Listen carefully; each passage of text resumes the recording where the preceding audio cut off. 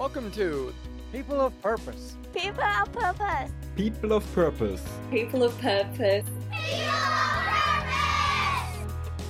People of Purpose is a podcast of inspiring people whose stories help you see things differently, live with intentionality, elevate the way you participate in the world, and take the necessary leaps in your life to seek and find your passions. Come with us and develop the courage to wholeheartedly pursue your purpose and unleash your truest potential. The first thing we know about us is that we're made in the image of God. Love God as much as we can and to love other people as well as we can. I am more willing to give to the point of sacrifice when I am in closer step with recognizing God's sacrifice for me.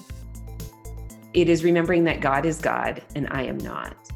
And it also is remembering that my neighbor is made in God's image in exactly the same way that I am made in God's image. It just manifests itself differently. Author Alexandra Kuykendall encourages the church to engage God's world in the tension and intersection of heartache and hope. Her most recent book, Loving My Actual Neighbor, 7 Practices to Treasure the People Right in Front of You, offers a roadmap for how to begin and deepen relationships with those on the periphery of our lives. She is the co-founder of the Open Door Sisterhood, a community of women working to be world changers for good right where they are. She co-hosts a podcast and retreat under the same name also. Alex's other titles include Loving My Actual Life, Loving My Actual Christmas, and The Artist's Daughter, a memoir. A trusted voice for Christian women, Alex has been a guest on Good Morning America, Focus on the Family's daily broadcast, and Moody Radio. She lives in the shadows of downtown Denver with her husband Derek and their 4 daughters. You can connect with her at alexandrakuykendall.com.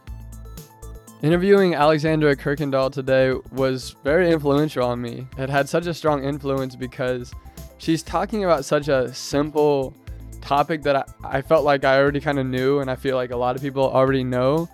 But at the same time, I was really curious to see the depth in which she thinks about this and acts in this topic of loving your neighbor. And I learned so much from her today. She talks about the power of getting into people's stories and understanding who they are, where they come from, so that we can then learn how to better love them, and how we have to connect to these like light and funny type of things that we have in common. It makes it seem like not so hard, but it also makes it seem like we can be really intentional with it. She talks about this wonderful story of Betty, her neighbor, at the end of part 2. And that story just brought me to tears because it really captures so much of the arc in which we can like be in a relationship. You can be super different from one another and have nothing kind of bonding you, nothing that you feel like a strong love for or anything other than just that they're another human. But as a relationship can develop over time with being intentional about leaning in and giving these people a few moments and finding these like nuggets of time and connection, we can then get to a place where now our lives are being more intertwined and intersecting, and then it can come full circle to where now they're like essentially a member of the family. And just kind of seeing that story and knowing the power that these small, simple things that Alexandra focuses on in her book, which I'm super excited to read, that power of being able to, place these little practices into your life in bite-sized ways, just 5 minutes, 3 minutes.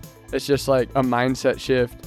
Whatever it is, it's going to make the world so much grander, so much more beautiful, so much more connected, because we're actually loving each other as neighbors. I just think that she had such brilliant wisdom around that, how we have to go into the grief with people without giving an answer for a period of time was beautiful. And also just kind of recognizing, like as a Christian too, that everyone is, made by God, made in God's image, and how are they experiencing God and what's their potential, if God's here in this moment with us. And being able to kind of hold that space and sit in the discomfort and be in your humility as someone kind of opens up to you and you open up to someone else. And in that vulnerability, we kind of paint a perfect picture of kind of the relationships that God has intended for us. I just think it's absolutely beautiful, and I'm really excited for you to be able to listen to this interview. And thank you so much for being a listener to People of Purpose. Please welcome today's People of Purpose, Alexandra Kuykendall. Hello, Alexandra Kuykendall. Welcome to the People of Purpose podcast. It's a blessing to have you here this morning, early morning for both of us. I'm excited to kind of talk about your journey in purpose and how you're finding that in the simple ways, like right in front of you with your neighbors, with your family, with your community. That's Welcome. right. It's the only way I know is within my actual life with the things that are right in front of me. Because the truth is I'm a very distractible person. So I respond to what's right in front of me. And being a mom of 4, that often involves people and their stuff. And then being a neighbor, it means the people right around me. So yes, that's where I live, is in the immediate space. Yeah, I think that's the essence of what purpose is about, is like you need to see those gaps, see those things and have attention to them that are right in front of you, or else you're just living in some sort of like theoretical world of living purposefully. And I find myself falling in that trap quite often. It's a lot more simple than we make it out to be. We think we have to have this big legacy chasing thing that, we find our purpose 10, 15, 20 years from now. You're finding it in these small everyday moments. And I think that's extremely important to underscore. Yeah. And, while we're talking about purpose, I will say when I was in my 20s, probably early 30s, I really was searching for like the thing, like God's calling me to do this big X thing. And the older I get, the more I realize I may not ever really have this like one mission driven thing that pushes me forward. But what I can do is I can break down my life into more bite-sized pieces and say, what is my purpose in this area of my life? Or what is this purpose? What is my purpose for this month or this next 6 months? And that helps me break it down to something that feels a little bit more manageable. So, I just want to throw that out there in case that's helpful to people, because it can feel very, very stressful to feel like somehow you're missing your purpose if you're searching for it and you feel like, how am I not finding it? If you're a person of faith, is God not speaking to me? But when we start breaking it down into either time segments or just areas of our life, like what's my purpose in my home or what's my purpose in my career right now, it starts to be a little bit more manageable. Yeah, I really like that way of thinking about it. So when you're looking at like an area of your life, are you trying to be like intentional about it? Are you like meditating on it, journaling on it, like really finding those nuanced ways in which you can show up more purposefully?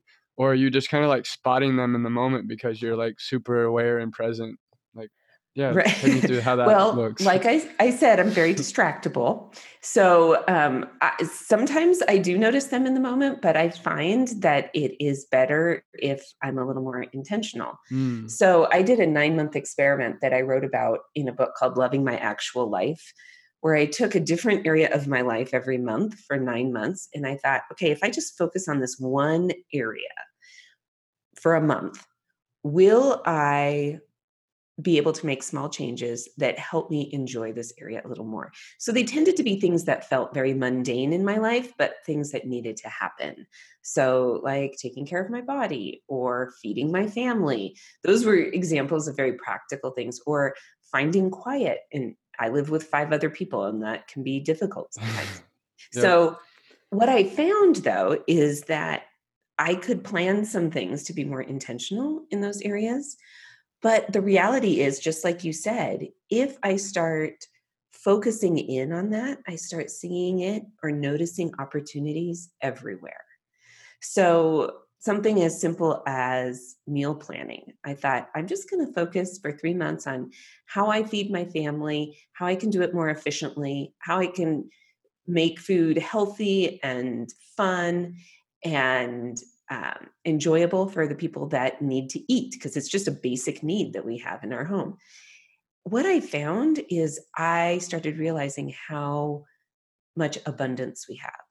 I started thinking about all the people and mothers in the world who couldn't open their cupboards and consider their options because they didn't have options when it came to food, or who couldn't go to Costco and fill their cart like I do every couple of weeks and come home with huge boxes of food.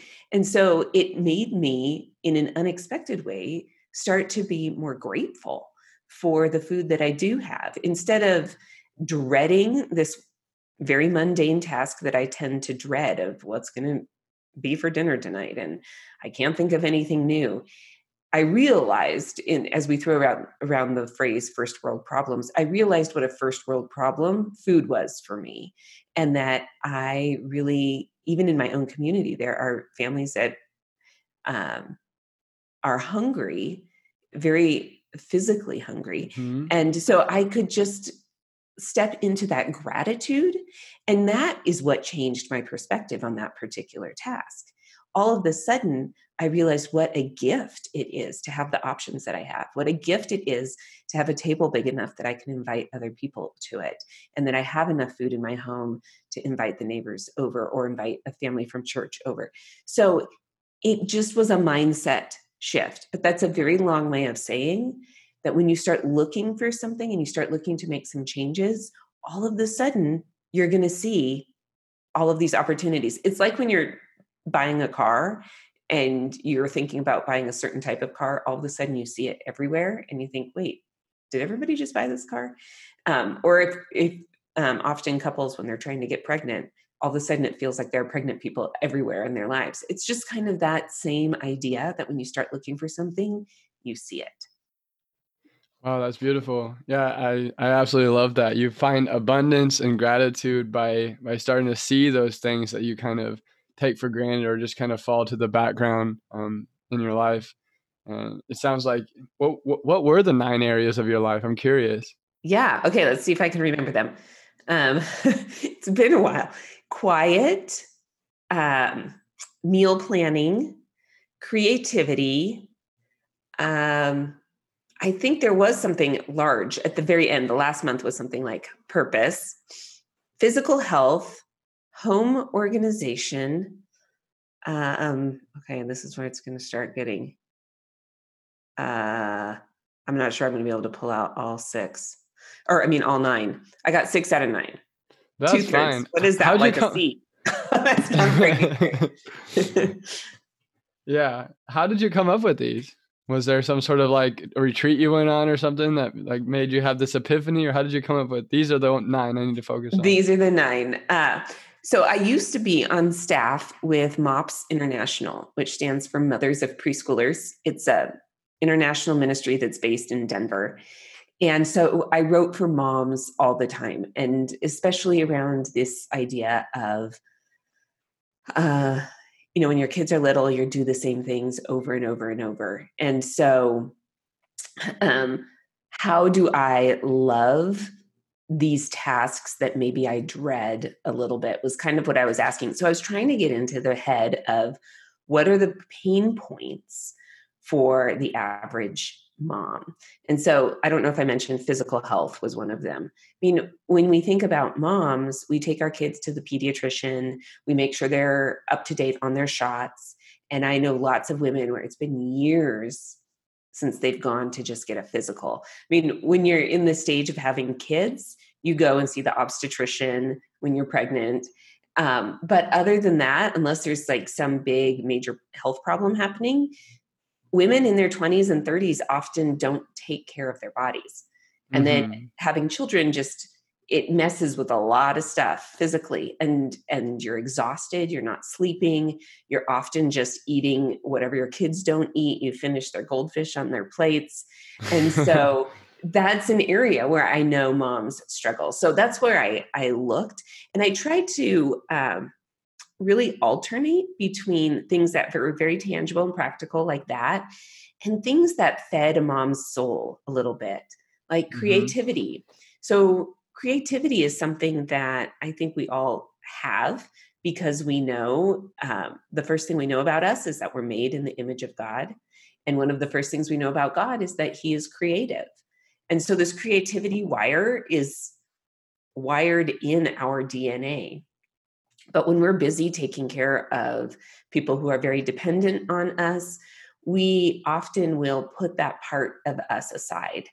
And I wanted to encourage moms that if you're going to love today, you need to live into how you're wired and how God has made you. Now, creativity, people often think, oh, that means they think of the fine arts. You're a musician or a painter or a poet. And as a writer, I can feel like I'm live in this creative space, but also I write for work. And so what is meant to be a creative practice can start to feel like a burden because it is work related. So how do I find outlets that are spaces where I can just be free, where I can feel like nobody's going to grade me on this, nobody's going to write a review on this, I'm not posting this on Pinterest. This is just my place to experience what it means to create. And so that could be working in the garden or cooking, or it could be something more creative like journaling or painting. So just little tiny bite-sized things that moms can do to remember that God made us to be makers, because when he made us and he made the world, he called it good. And so what we need to do after we make is we need to call it good. And in a world of Pinterest where you are told this is how you make something and this is what it's supposed to look like, and we have jokes about Pinterest fails, then it starts to feel like, wait, I have a standard that it's supposed to be. And I just don't think that's how God works in our creative process. He wants us to experience him as we're doing it and then say, this is good, whatever it might be. Wow, that's lovely. I definitely can relate to that. Like it seems as if creativity kind of gets put on the back burner, it becomes deprioritized because these survival elements of life feel more important to us. But what you're saying is that it's actually you have to be creative, you have to be a maker to be able to shine and love and do all the things that a great mom needs to do. It's like your nutrients. You have to nourish yourself with this, or else you're not actually having the kind of impact you want to have, whether you're a mom or an artist or a business person, whatever. Like, it makes sense that you need that.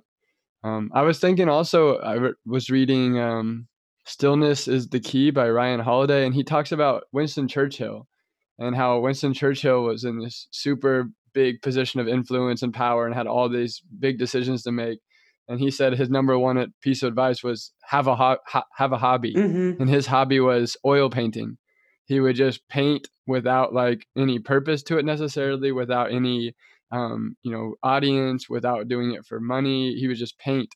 And then that allowed him to then come back to what he needs to do in his position in the country and serve in that way at his best, because he could recenter himself and reconnect with God and all that. So it totally makes sense to me. Yeah. That's really cool. You discovered that. Well, and if you think about it, I don't say this in the book, but we live in a time where we can make every part of our life public. And so part of the creative process is that what you just said about Winston Churchill, about painting, knowing that nobody's going to see it, or there's no expectation around it. Yes. And I think that's part of it, is to remember, like, I'm going to bake these muffins and I'm not going to post it on Instagram. Like, I'm just going to bake them and feed them to my family. And we're going to enjoy the goodness that God has provided for today without making a big thing of it.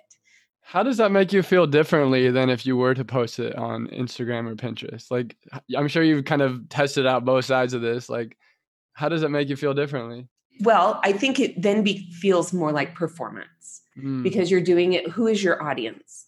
So when I'm in a creative process, I'm asking, who is my audience? If nobody but God's going to see it, then I can be more honest. I can be messier. You can be those things too on social media. We just don't tend to be.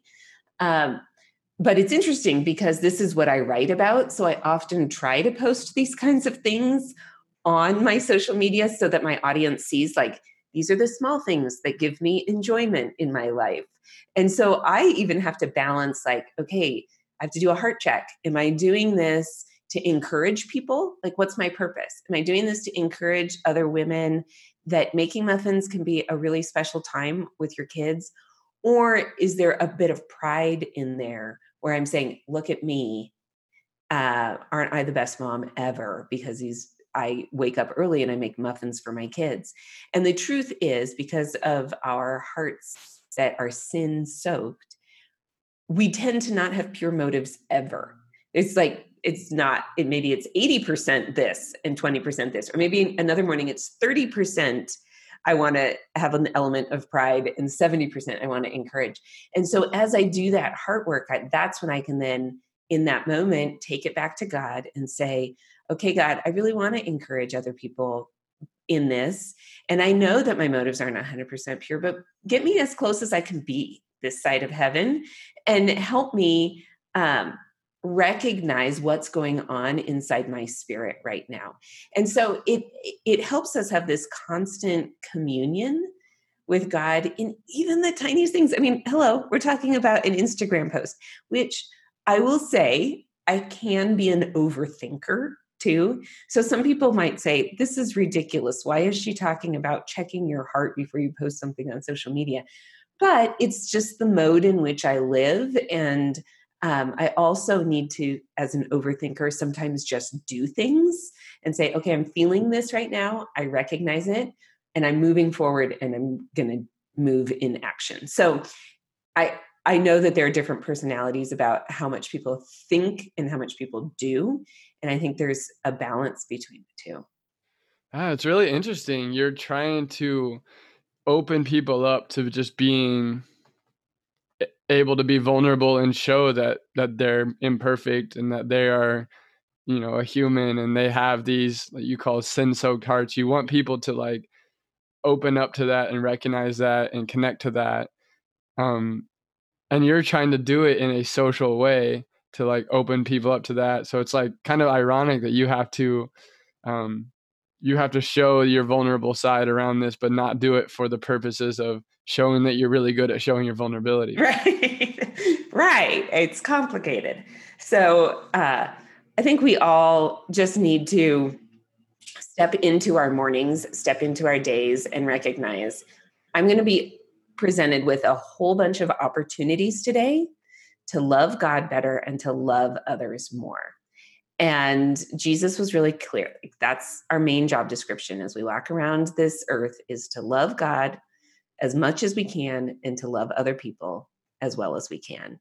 And so we're going to be offered all these tiny opportunities. I mean, this gets back to our conversation at the beginning about purpose. Like, if that's our big purpose, love God, love others, every day we have these little bite-sized chances to live that out. And so some of the things may feel dumb or stupid, or why even think that much about that? For example, pulling out of my driveway, I see my neighbor who lives alone standing in her driveway. I can either stop and roll down my window and talk to her for 5 minutes, or I can keep driving.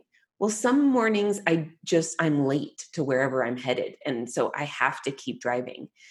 But that means that the mornings when I'm not, I want to take that opportunity. And so it's just thinking through every little moment and saying, is this a moment where I can love God more and I can love others better? Yeah, man, with that frame of mind, I would try to be early everywhere I went, because I would look for these spontaneous moments in which I could open up to someone for a minute or two, or see them open up to me.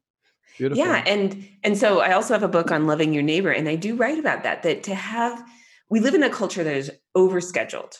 So, and over busy. And as a mom with 4 kids, I mean, kids today in the United States just tend to be overscheduled. So I have that times 4. This is one of the gifts that the pandemic has given us as a family, is that all of those things, and I try to limit, because I'm very thoughtful about this. I try to limit the amount of activities my kids have, and still we're very busy just because of the number of them. So when everything shut down, it was like this big sigh of relief. Now, we had stressors in other parts of our lives, but as far as time went, all of a sudden, time became abundant again. And we could take moments and even 20 minutes.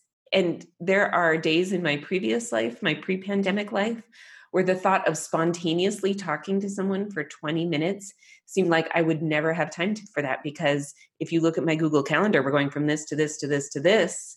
that afternoon, and I don't have that amount of time. So to build margin, there's a book called Margins that came out a long time ago about time, to build margin into your life so that if you have that encounter, you can say yes to it because it's an opportunity where you're not rushing with people. And so that's intentional. And as a parent, I realized too, my kids were living a little bit frazzled. So instead of having those back-to-back activities, building margin in just for them too, so that we could get a snack. We could look for shoes without me freaking out. And running around the house saying, where are your shoes? Why can't you ever keep track of them? But to just say, okay, we have 5 minutes, 10 minutes before we're going to go. You have 10 minutes to get your shoes on. And I'm not so frantic and hurried myself. Right. Of course. So yeah, one thing I'm always really curious about with my guests, and definitely extra curious with you, is like, where did you come from? How did you get from, being someone that I imagine wasn't as clear-headed about their sense of purpose, as tuned into, the grace of God, as, heart-centered around how you have a sinful heart? Like, where did you come from, and how did you kind of get here? Like, where were those like key moments, along your path that kind of opened you up to, maybe we could start with like, when did you become a Christian? How did you become a Christian? Because it seems to really inform a lot of the lens through which you'd make you design your life, you choose your behaviors, you choose your roles. Okay, well, we can go way back. So when I was 14, I was a freshman in high school, and I was invited to a group at my high school called Young Life. So it's a ministry to high school students. I was in Young Life when I was younger. Yeah. I had never heard the gospel. It was totally new news to me. And I had traveled quite a bit as a child. I lived in Europe and back and forth in the US a lot. And so I had traveled to all these cathedrals in Spain and Italy and seen crucifix after crucifix, but I didn't know what any of it meant. And here somebody was explaining concepts like the Trinity and why Jesus was on the cross and all of these things that, to me as a 14-year-old, I thought, why has no one ever told me this before? I thought, in my long life, I've never heard this. And long life at age 14. Right, exactly. But when you're 14, that's all you know. And my eyes just started to open. And I think God got me pretty young, because that was just his mercy in my life. And because I am an overthinker, I wasn't just going to accept what was being taught to me and told to me by my Young Life leaders, because it was very counter to the worldview that I was being raised with. And so I had lots of questions, and my Young Life leaders, bless their hearts, spent 2 years in very long conversations with me. And I finally realized I was getting to a point where I was starting to believe God existed. That wasn't hard for me to believe. But I had a lot of baggage around the word Christian and what it meant for a person to be a Christian. And a lot of it had to do with politics and some of these hot topic issues. Now, yeah, I'm in my mid-40s, so this was a long time ago, but a lot of the topics are the same. And I really want to lean into this because I this is a struggle I have too. Like, it's not really super socially acceptable to just be really outwardly with that identity. You have to kind of finesse your way into it. Like, right. People have like viewpoints and judgments about what that looks like, and they don't really capture all the nuances of what that actually means to me. Yes. So yeah, I'm really interested in this topic. So, but I also wasn't sure that I agreed with it all. Like, I thought it was a package deal. Right. Like, okay, if you follow Christ, then that means you have to believe these things on these topics. I was like, whoa, why? So this is my overthinking. Why? I needed to know all this.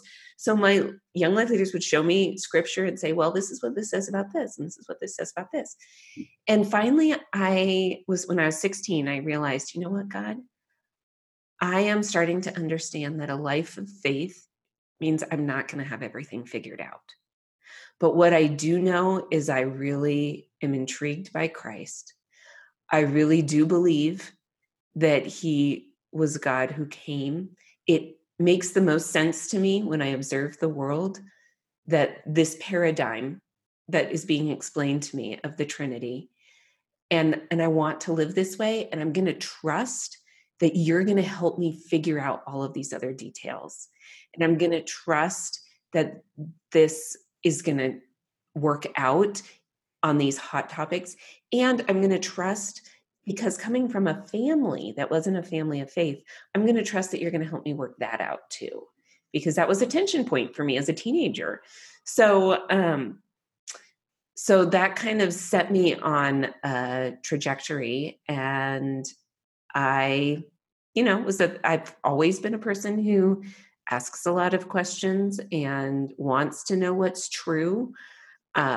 I also see a lot of gray in things, so I can engage people in conversations because I really do see multiple viewpoints on topics. So, so fast forward, I get married. I meet my husband when we're both working for Young Life after college. He also had a very impactful experience with Young Life, but he came from a Christian family, and it was more that he did not want to go to youth group at church. And this was a more fun version for him. but that makes it sound very superficial. He had a very meaningful, as a child growing up in a Christian home, you have to come to a point where you decide, this is a faith that I also want to follow, or this is what my parents do and I'm going to go along with it. And so Young Life helped him decide that his faith was his own. Mm-hmm. So we were working for Young Life, and we started dating and got married. Obviously, it's my husband. And I was, a very capable young woman. And so I was doing well in the work world, in the professional world.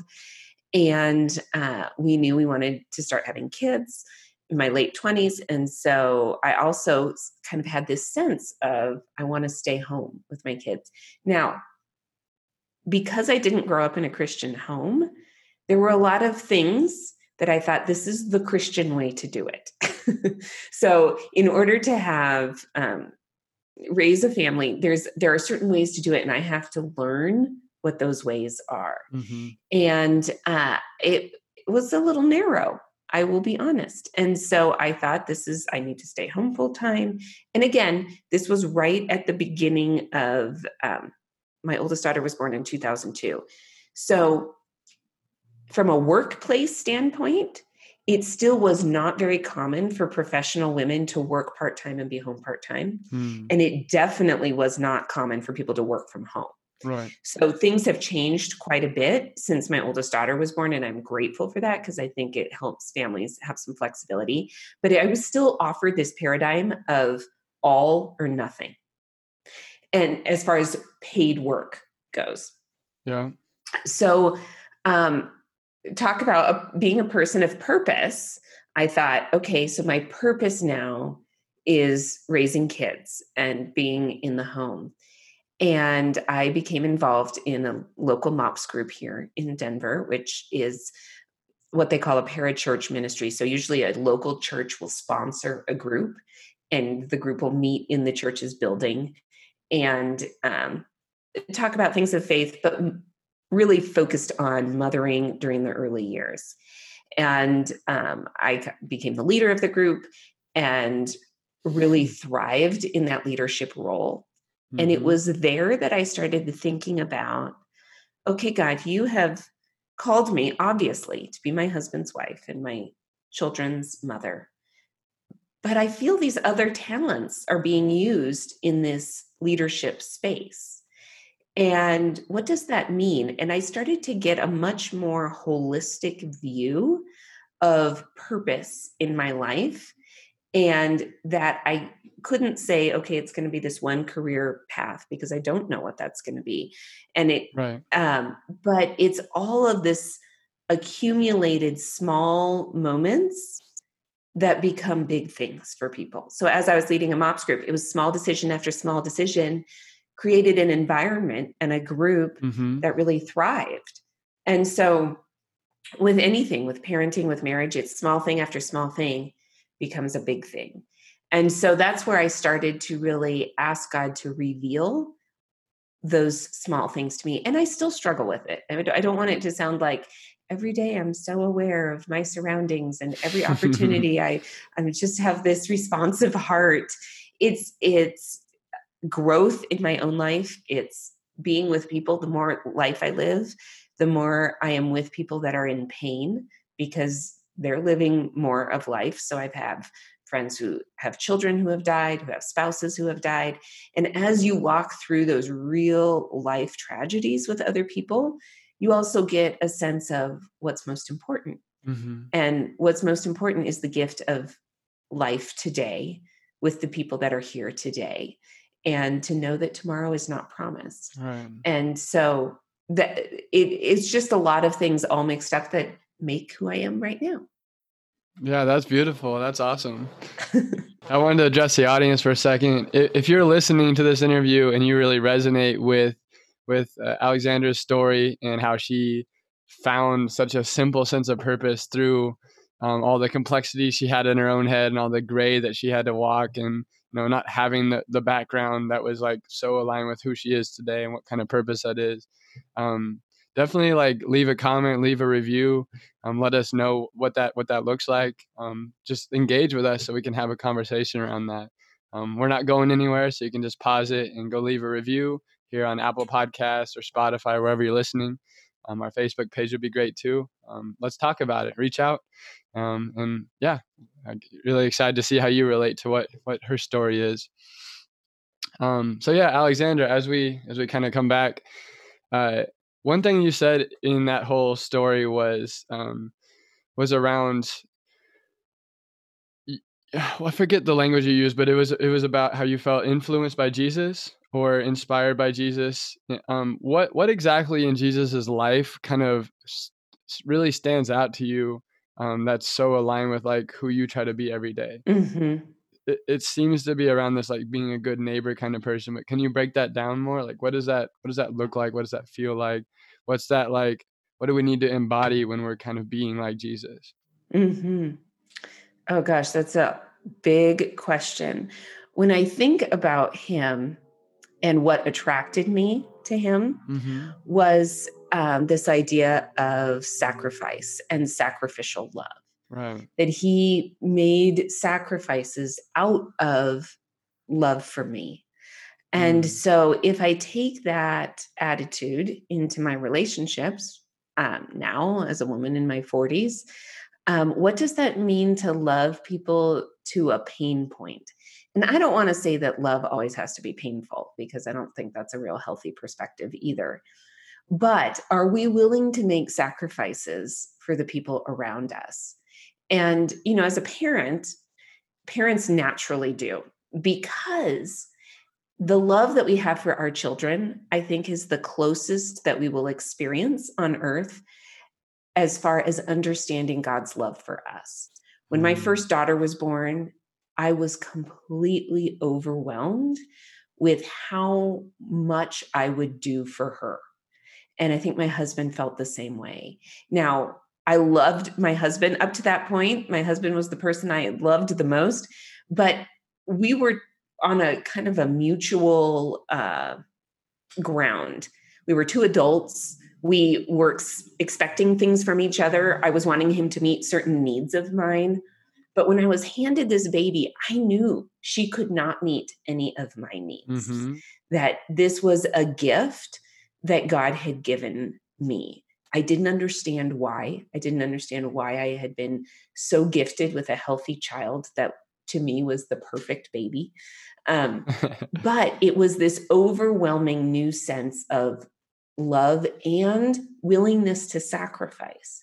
And so as a parent, that comes kind of naturally. Now, they grow up and you become less in awe of the miracle sometimes as they start talking back and misbehaving and doing all the things that kids and teenagers do. But like I said, having been with people whose children have been very ill and have died, you can go back to those places of recognizing this life is a gift, and the fact that God has entrusted me with this child is a gift. But we have to work a little harder in our other relationships, I think, to have that sacrificial point. And so I am more willing to give to the point of sacrifice when I am in closer step with recognizing God's sacrifice for me. So, Right. I recognized that back when I was 16. That's not going to sustain me today in 2020. I need to be in communion with Him. And the more I am, the more grateful I am for the sacrifices He made for me on a daily basis, which then gives me fuel to live in a way that is generous. And I mean, generous is a Mm-hmm. positive spin, I think, on what we're saying, rather than sacrificial, because people are like, ooh, I have to give something up. It's going to be hard. But when we recognize God's generosity to us, then we are more willing to be generous with people that doesn't come as naturally. And then even with people that maybe kind of make us mad or Right. that are antagonistic towards us, which then Jesus, talks about loving our enemy. Well, in 2020, I don't feel like I have any enemies. Like that sounds like something from, I don't know, a castle and the dueling kingdoms. But in 2020, what does it mean to have an enemy? And I think it is those people in our lives that bring up the worst in us, which, Yeah. they push the buttons in ways that we're like, ugh. So how do we love them? Well, if we are being filled with this well of gratitude for Christ's sacrifice for us, we are much more willing to extend grace and be gentle and display the fruits of the Holy Spirit Mm-hmm. with people who push our buttons in a bad way. Yeah, that totally makes sense. I love that you talk about the power of sacrifice, and I agree, like it's a word that a lot of people don't want to embrace, but the more I lean into that concept, like Jesus talks about, is you have to kind of die to this world to be able to like really embrace the kingdom of heaven. Um, there is a certain element of like removing our status, our pride, our ingrainedness in this world, so that we're living for something much more beyond, what we physically feel and experience here today. Um, Mm-hmm. it's really, really cool, like how you're finding that by being a mom. Uh, I for something in me my whole life has like been telling me my greatest like manifestation of purpose is going to come when I'm a father, Mm-hmm. and I'm not there yet. I'm only 28 years old. I just got married 6 months ago. We're not planning on it this year, but I'm really, really excited for when I get to be, because I think what you're talking about is probably at the core of it, is you're learning how to like die to yourself so you can really serve someone else. And you're doing that so that you can kind of serve, the kingdom of heaven. Um, yeah, it's beautiful. Like what have you learned about like what it means to be like a good mom? How do you raise children in a way that's like in line with your purpose, your faith, but you still allow them kind of the freedom and flexibility to become who they're meant to be in God? Like, what does that look like to you? You're asking the $1,000,000 question, which already shows you're going to be a great dad. Because if we go back to 2002, when I thought, okay, there's going to be a formula for parenting that is going to be the right way to do it. I now know 18 years later, there are lots of ways that we can love our children well and push them in the ways of the Lord, if you will. Mm-hmm. So what that means is really surrounding myself with other parents that do it different than I do. Mm-hmm. Those early years, I was surrounded by a lot of women who were making the same choices I was. They were looking at the world in the same way that I was. And that was helpful. It was affirming, but it was also this false sense of there is one right way to do it. And we're all telling each other. It was like this little live echo chamber we had in our play Yeah. group. Like, we're doing it the right way, not like all these other parents. That And exists everywhere. Like it exists in school, in Mhm. business, in everything. We're always looking for this like 5-step framework to be perfect Mhm. at X. And that's Right. just not typically how it works. And I had a very dear friend. We were together at least 3 days a week with our kids. Yeah. And she decided that she wanted to go back to work, that it was for her own mental health. That was going to be the best thing for her and make her a better mom. And I was like, wait a minute, that's not our formula. That's not what we agreed on. And then I realized, wait, she never signed a contract with me. We never had this like secret handshake. And watching her make a different decision, knowing her heart, knowing that she really did want to be the best mom possible and do what was right by her kids and her family, and have it look different than the way that I was still doing it, made me realize, oh my gosh, I have been so prideful in this process. I have approached parenting with this framework that there is a right way. And the truth is, God is so creative and is in every space that we're in. He stands between us in every relationship. Of course, there's going to be lots of ways to do this. And we as parents have to figure out, what do our kids need? And when they're little, their needs are pretty basic. Like they need to be taken care of and kept safe, and their physical needs and emotional needs need to be met. But as they get older, we start observing, wow, you're really good at this, or one thing, or you're not very good at this, which we don't tend to tell our children that, but to steer them towards their strengths and their gifts, and then also to help them see their blind spots and to work on some areas that they're going to need to be proficient at as adults, but maybe aren't their natural best. And so I think that early humility and kind of being knocked off my pedestal helped me approach parenting with a little bit more humility.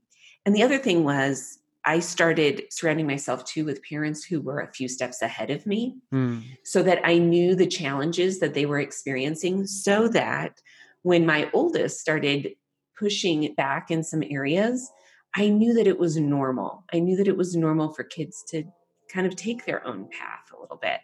So now, as we're starting to launch kids out into the world, I still try to approach it with humility and knowing now my oldest is at an age where it's completely appropriate for her to be making decisions around her faith, around what she believes, around her ideas, because she's mature and she is not going to come to the same conclusions that I have come to in every area of life, including faith. And faith is very dynamic and complex. So we may agree on a lot of things, but there are going to be some things we don't agree on, or we're going to approach things the same way in a lot of areas of our life, but we're not going to approach some things the same way.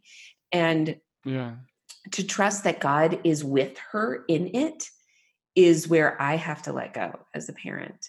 And that is true of our kids' faith experience, but it's just true of them as they start to make decisions that impact their lives and directions that they want to head, to say, okay, God, I'm trusting that you are in it. I have done the heavy lifting of parenting when they were little. And now my job is to act more as a coach and a counselor than as a protector. And that is a real struggle for a lot of parents. For some parents, it's fun and they love it and it's engaging and they find their older kids to be so interesting and lovely to be around, or even not even lovely. They can be infuriating, but at the same time, they are interesting people. And for other parents, it's terrifying to let go of that control. So you kind of you go into it knowing, okay, this tends to be my tendency, or some parents are taken by surprise at how much grief there is in it. Our family's never going to look the same once this child leaves home to either go to school or go to the military or just have their own apartment somewhere. Right. Things are changing. And for so many years, this defined us as a family. We were for us, the Kuykendall 6. There's 6 of us. Or for another family, it's the 4 of us, and we've had all these adventures together. And now I need to let my kids have their adventures on their own. Or if they invite me in, I'll come running, but I need to be giving them space to experience life a little bit. And it's not easy. But the key is trusting that God is with them. Yeah. No, I see my mom has been struggling with this for the last 10 years. Like I was 18, 10 years ago. That was when I left the nest, so to speak, and went to college out of state, and eventually like lived in Africa for a while, in Morocco, and then went and lived in Asia and Thailand for several years. And it's taken a lot for her to kind of come back to a point where we're embracing that God has a bigger plan for us, and that he's with both of us individually, and we still can stay together even though the distance is there. I've watched her really mature and grow over the years, because she was really struggling with it. Like the whole 16, 17, 18-year-old thing, like, leading up to this, we kind of both knew it was coming, that I'd be leaving and stuff. And there was a lot of like resistance from her. She kept pulling me back and trying to like raise me as if I'm a lot younger person than I actually was. And what you said, I find to be really true, is like you have to like trust that God is with whoever it is in their journey. And for me, like going into other cultures, other places, other like immersing yourself in a different way of thinking and knowing whose you are and like how grounded you are in your faith. I think that's incredibly important for kind of solidifying who you are as a person of purpose.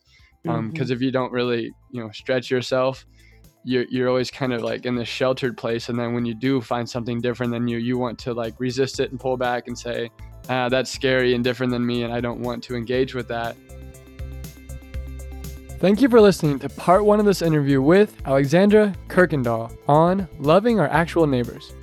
Be sure to listen to next week's episode as we wrap up our conversation with Alexandra, talking about her thoughts on the challenges faced in society, such as loving our neighbors, how she puts herself in a loving way that has an impact on others, her book, Loving My Actual Neighbor, and the 4-week challenge that will help us move towards loving our neighbors, and ultimately ending with the touching story of her neighbor, Betty.